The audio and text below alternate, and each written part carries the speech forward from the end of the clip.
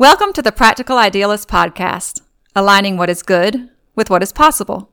I'm your host, Allison Bueller, Director of the Homestead Education Center, and the focus on this show is real change for better health, home, and community.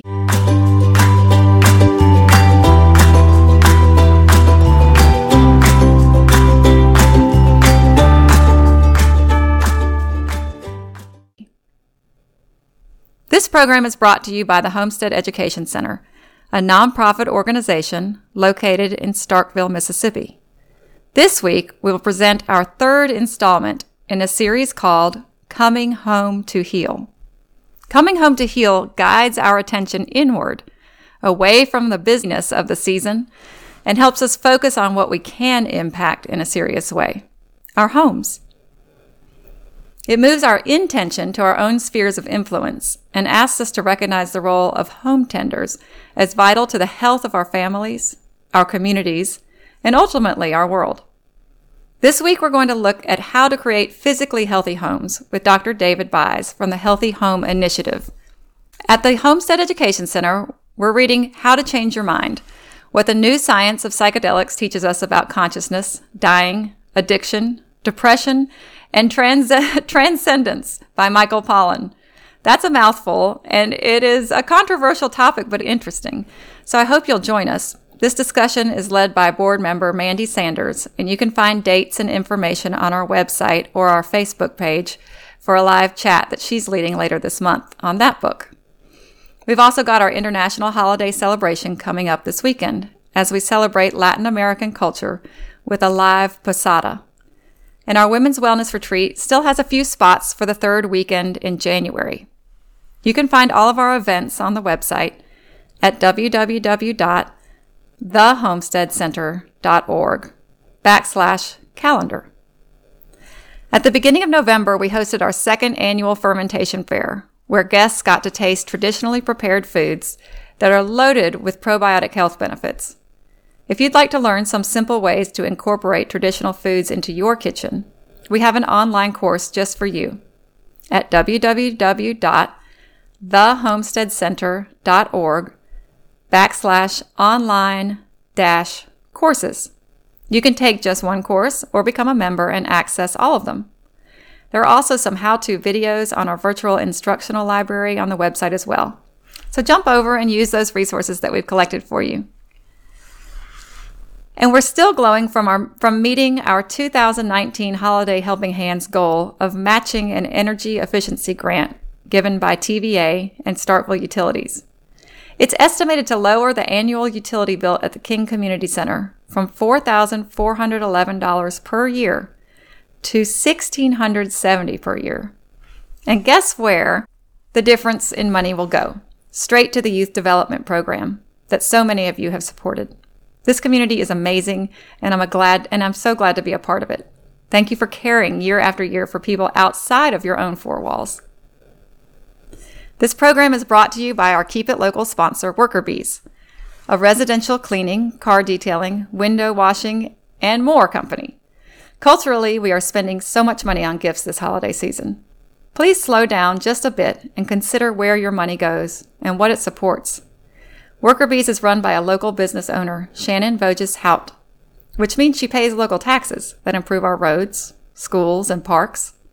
She hires local help, which impacts employment, and she gives back to her community by sponsoring things like our Helping Hands project each year. Your purchasing power shapes the world we live in. What will you support this holiday season? And now on with our interview. Today's guest is Professor David Buys at Mississippi State University. David is a state health specialist who works for the Healthy Homes Initiative, and he's here today to tell us how we can create physically healthy spaces for our families. Welcome, David. I appreciate you being here. I know it's the end of the semester and very crazy on campus. Can you tell us just a little bit about what the Healthy Home Initiative is and why it began at MSU? It's my time coming here. I've been here since May of 2014, and my predecessor, Dr. Bobby Shaffett, ran the initiative. And then there were folks dating prior to even her time. She was here for 10 years, who worked on healthy housing. It's a part of our culture. Family and consumer sciences is a fancy newfangled way of saying home economics. So we lament the loss of home economics in schools oftentimes. A lot of folks don't realize it's just been renamed. There still is a fairly decent focus on FCS, we call it for short, across schools in the state, and housing is a part of that. We, in Extension, do a lot of education across the state around homes and housing and the intersection of housing and health, and that's what the Healthy Homes Initiative is about. We have Extension agents in every county in Mississippi who, many of whom are trained in this curriculum and deliver this in their communities.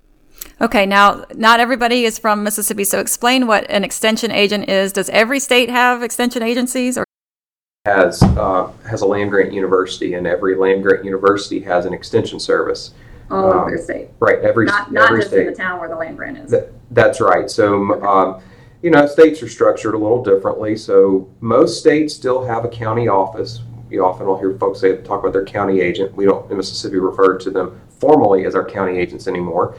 We talk about our extension agents who have family consumer sciences responsibilities or ag and natural resources responsibilities. But most states are structured similarly. Some of them have more regional offices, but every state has an extension service that reaches beyond the university. And I want people to know that because I have used the Extension agency for so many topics that you wouldn't even think Extension would cover. So I'm going to put a link to that in the show notes so people can find it. But today we're talking about the Healthy Homes Initiative. And what does it seek to accomplish? So we primarily deliver a curriculum with a series of 12 modules that focus on topics like indoor air quality, asthma and allergies, mold and moisture, radon, actually not something we talk a lot about in Mississippi, carbon monoxide detection, we talk about lead, drinking water, wastewater, talk about hazardous household products, integrated pest management, home energy. We talk about how to do a home assessment and how to look through your house to determine what might be a source of problems for you or for your family's health. And we deliver this typically in traditional didactic educational types of sessions, so just kind of a lecture, kind of brief conversation type format. But we also go to health fairs and do demonstrations. We will work with youth and children. We have a really wonderful lookalikes demonstration that we'll take out, and we put things out like Windex and blue Kool-Aid or sweet tea and pine sol. We put things like actually laxatives and chocolate. We put Red Hots next to Sudafed, and we show how many things in our home that we consume look like things that are not consumable and could be really hazardous to our health. So those are we range from that traditional didactic, get into a workshop classroom type setting to health fair demonstration type outreach. Well, you named some of them that just made my stomach churn thinking about when I had little kids. But does the program capture any data on the most prevalent hazards in our area? And are those different from place to place? So we don't get down to the granularity of differences between regions in the state. What I do, though, every year, and a great resource for folks to know about, to detect, learn about health problems in their own counties and communities is I use the county health rankings and roadmaps data. It's a really wonderful compiled set of data that Robert Wood Johnson Foundation puts together, and so you can find that at countyhealthrankings.org. And what their data says is that 17% of Mississippi's houses have severe housing problems, and that's measured by overcrowding, by expense. Not both of those things are things we explicitly address, but they also measure things like incomplete plumbing facilities or incomplete kitchen facilities. And then we link that data with other data that shows the effect that poor housing conditions has on health. And we know that some of those things are increased risk for asthma. We know that lead poisoning is a problem. And so, again, to answer your question specifically and directly, no, we don't capture data on the problems. We do capture data on the number of people we've reached and the changes in knowledge and behavioral intention related to the modules and content. Okay. So what are the top hazards that we can address in our homes, and how do we do that? You mentioned a checklist or an inventory that you can do. We do have a home assessment, and we can get that to you if you put. You said you're going to put a link. Yes. Yeah, a link to that. We'll be glad to send that out to anyone. Actually, they can find it on our website. It's extension.msstate.edu/HHI. And you can obviously include that link. And so there's a great for an individual to do. I mean, one of the things that I actually need to do in my house right now is put a fan in my bathroom to pull the moisture out, to try to reduce the likelihood of mold growing from being too moist. I can't do that myself. I've got a budget for and make an effort to get a contractor out to do that work. But there are things that I can do, and that I do. My wife and I talk about frequently, and that's keeping chemicals out of reach of our children. Being sure that while it's sure is convenient to keep our cleaning supplies under the sink, like probably our parents did and we saw our grandparents do, we know better now. We need to do better, and so putting those up and away are some things that we can do to reduce the risk of hazards with our kids. We talk about locking up our medications, putting those away as well, again, to reduce the risk of our kids consuming something that they shouldn't. And I've had to call the poison control line because I, during a bout of illness with one of my children, left the Tylenol out on the counter. It was with one of my older children, and my then 2-year-old waddled in there, got the Tylenol, and came in with a big old, she looked happy as a lark. She had big old pink stuff all over her face and was holding the bottle of Tylenol, it's bubblegum flavored. She thought she had just gotten into it. She had found a gold mine. Well, we didn't know how much she had taken. So, so and that's we typically keep our medicines locked away, but we don't always think about it when we're in the middle of in the throes of a challenging situation like having a sick child. So things like sealing up doors that keep moisture or keep the cold from coming in, that reduce our energy bills. I know one of the big focus areas of the homestead is on energy consumption, and that's a focus we have in this curriculum, this training as well. What are some things in our sink, putting washers in our sinks so that we can reduce dripping water. I mean, again, that's about energy conservation, water conservation. Also cost savings for us. Every drip of water that comes out we pay for, whether we realize it or not. So we talk a lot about that. About asthma and allergies, we talk quite a bit about moisture control again as well. We do a pretty good job in this curriculum of linking the structure and the issues with the house to health, and asthma is one of those. We talk a lot about lead poisoning prevention, particularly houses that are rather old, and thinking about the connection between moisture. Right, so moisture causes the paint to loosen up and creates a chipped paint essentially that then kids can get. So we talk about that. Yeah, that was a big one. That was so surprising to me, all the remodels that are going on right now. Everybody's watching HGTV and remodeling homes. And one of our friends had an 18-month-old that was just crawling around in dust from a remodel, and it was just full of lead paint.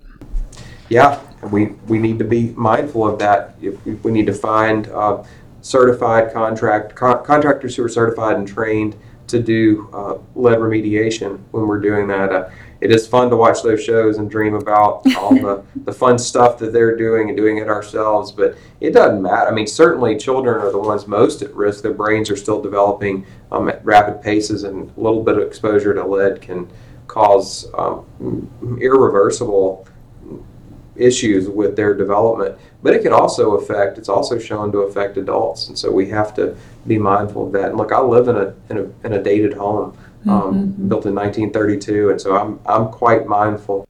What's the year that lead paint switched, or that the lead and paint switched? 1978 is the year to look back on. So any house built before 78 is probably has is at risk of lead paint. Now they started phasing it out before that. 78 was the year that they quit putting lead in paint at all.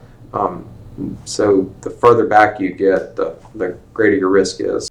Okay, you mentioned mold, and that's something that I think we're all aware of now, and it's kind of scary. What do you do in your home? Okay, you said putting in air filter or moisture and sealing doors, but what else can we do about mold as far as, is it in our ductwork? Do we need to get those cleaned? Do we need to switch filters more often? We do need to switch filters more often, being mindful of changes like that. Look, I've started, because I've been teaching this material, I've started putting reminders in my phone on my calendar to change them out. I check them every month. Now, just to be honest, we recommend that you change them out every month. I'm cost conscious, and so if mine doesn't look like it's, there are different seasons of the year where dust season, spring and fall, the pollen season, and then the fall when the leaves are falling as well. It can they can clutter up pretty quickly. But in other times of the year, the winter, I may not change it out, but every 6 weeks or so. But I do put a reminder in my calendar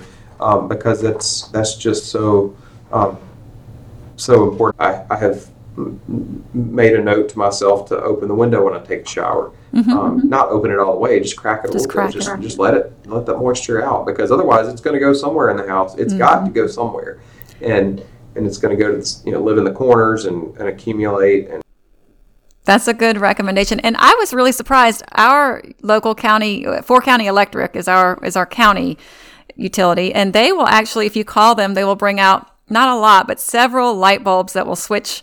You can switch over. They will bring out some of the ceiling stuff for doors, the little sticky stuff that you stick on between your doors and your walls, even these little things that you can put behind your electric plugs. And a lot of air comes in and out of that. So they do have some free resources. Yeah, and I'm glad you brought that up. The county the rural power cooperatives are great resources, and really, I mean, it truly is a cooperative. They really are in it for the benefit of the members. It's not a profit-generating entity. They have to pay the salaries of the people that work there, but they really are about helping the members of the cooperative, and that is those that are paying in as part of that system. So take advantage of that. Not just 4-County. I grew up down in Rankin County in the Southern Pine Electric Power Association, and they were just as good. And I know all the power cooperatives are like that. So, yeah. Well, the Healthy Homes Initiative, it can't cover all the hazards that we read about almost daily. We're hearing so many now, from household and personal care products. I saw some videos on your site about how to make all-natural cleaners that I'll put a link to in our show notes as well. But there's so many on our radar right now, from even like cell phones and Wi-Fi to plastic containers and air and water quality and food. It's almost overwhelming. So how does the Healthy Homes Initiative encourage people, parents especially, to go deeper into understanding healthy home care? I'm not a learning theorist or a psychologist, but I do read quite a bit in those areas, and I think it's important to encourage people to make small changes and small steps. You're exactly right when you say that it's overwhelming, and I know that if we look too deep or read too much, we can just throw our hands up and say, I can't do any of this. So small changes, find one or two things that you can adapt and make those changes, live with those, sit with those, and go back and find additional changes. Those small changes will breed in you a sense of success, a sense of I can do this, and you can then move to adapt more changes. So I say, and we teach this, don't be overwhelmed by this. This can be daunting. There are things that are really urgent. If you've got a young child in your home and you realize you're in a pre-1978 house, it's got moisture problems, well, you need to probably try to do something about that. That's a pretty big deal. You probably need to do something about that. But when we look at all these other things that are maybe not so obviously urgent, how do you eat an elephant? You eat it one bite at a time. And so right. And I just was so blown away. We just had the energy audit for the King Center, and it's just, the savings was astronomical when you did some of these things. It went from like $4,400 a year to they're estimating we'll pay $1,600 a year by changes. The payback is like 3 years on this. So it's pretty important to go ahead and invest. It's kind of, I have a friend that says you pay up front or you pay later. And so it's a little painful to pay up front, but man, it can save you in the long run. And then also impacting our health. There are so many things coming at especially our kids these days, and in the form of just the environment and their food. And so the things that we can impact seem like what you guys focus on, just the big ones. Knock out the big ones. Take those worries off your plate. That's true. I haven't talked much about integrated pest management, and I want to just be sure that you mentioned, largely what prompted me to think about this is you saying the word food. Integrated pest management is just the idea that we don't need to just rely on the pest management company, pest control company, to keep bugs away, but we have some responsibility in that as well.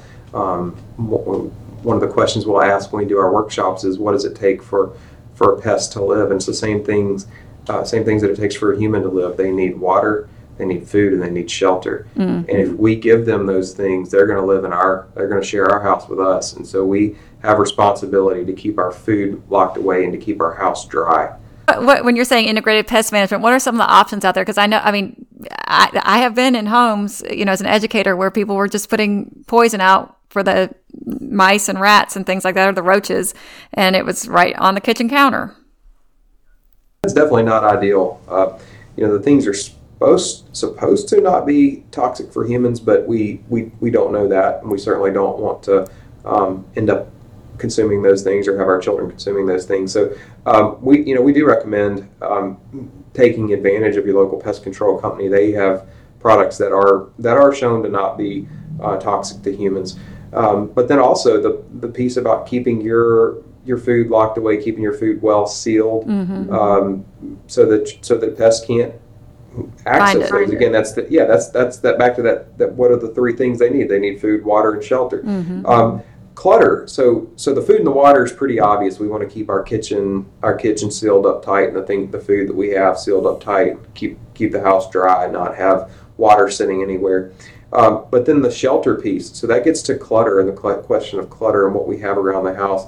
If we have boxes stacked up, we have I know I like my books, and like that meme that says you can pry my books from my cold dead hands. But that's so funny you mentioned that, because we're doing a Simplify the Season challenge at the homestead, and today it is books. You're supposed to simplify your books today. Yep.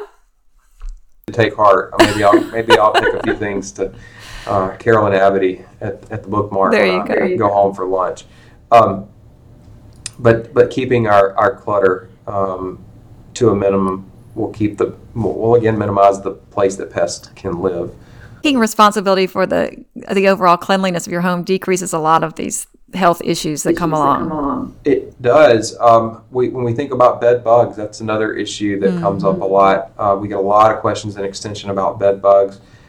Some simple interventions like washing your sheets every week, it matters. That's really, really helpful. Bed bugs and mites can live in stuffed animals. And an interesting thing I learned was that if you simply, a lot of kids are really attached to, and rightfully so, given the trauma that they might experience in their life, that those animals mean something to them. And similar to what I said about the books, prying it from my cold dead hands. Yes. A lot of kids, it's like you can pry their stuffed animals from their cold dead hands. Well, it turns out that you don't always have to throw those away when they get dingy and dirty, and you suspect that they may have some bugs or mites in them. Freezing them. If you freeze them for 8 hours, that will kill. Put them in a freezer overnight. That'll do the trick for them. And that we can think about with families of all sorts, low income, high income, it doesn't matter. Is just being mindful to wash your sheets on a routine basis, because our skin sheds, and the bed bugs and the mites in the house live off of that shed skin. So we want to get that out of there, clean that up. Well, I'll share my One Healthy Home initiative trick of a lifetime. Several years ago, there was a lice epidemic. I think your kids probably missed it, but there was a lice epidemic in Starkville, and my kids were a part of it, and I was just horrified. And so we did the regular lice treatment. We picked all the nits out every night. We did this for, I don't know, it seemed like weeks. Washed everything we owned 100 times, and they came back. And so at this point, I didn't care what we had to do. I thought we'd have to move maybe. But I looked online, and there was a new prescription drug out there, and it looked really familiar to me, the active ingredient. And I thought, wait a minute, that's an organic pesticide that I use on my cabbage. And so it's $250 in the little bottle, a little tiny tube from the doctor, and it is about $11 at the co-op. So kills the nits, eggs, the lice themselves. And so everybody in town ran over to the co-op after we figured that one out, and it's very effective. So I'll share a link to that as my secret weapon against lice if you ever come across that, and I'll share a link to that in the show notes. But thank you so much for joining us. And I appreciate your help and just kind of putting our attention. There are a lot of things that we can control. We can't control everything, but there are a lot of pieces that we can control in our homes and keeping our families, ourselves, and our children healthy. And so if you like what you heard today, consider becoming a supporter of our nonprofit organization. For $1 or $2 a month, you can keep our programming coming. And I'll see you on our website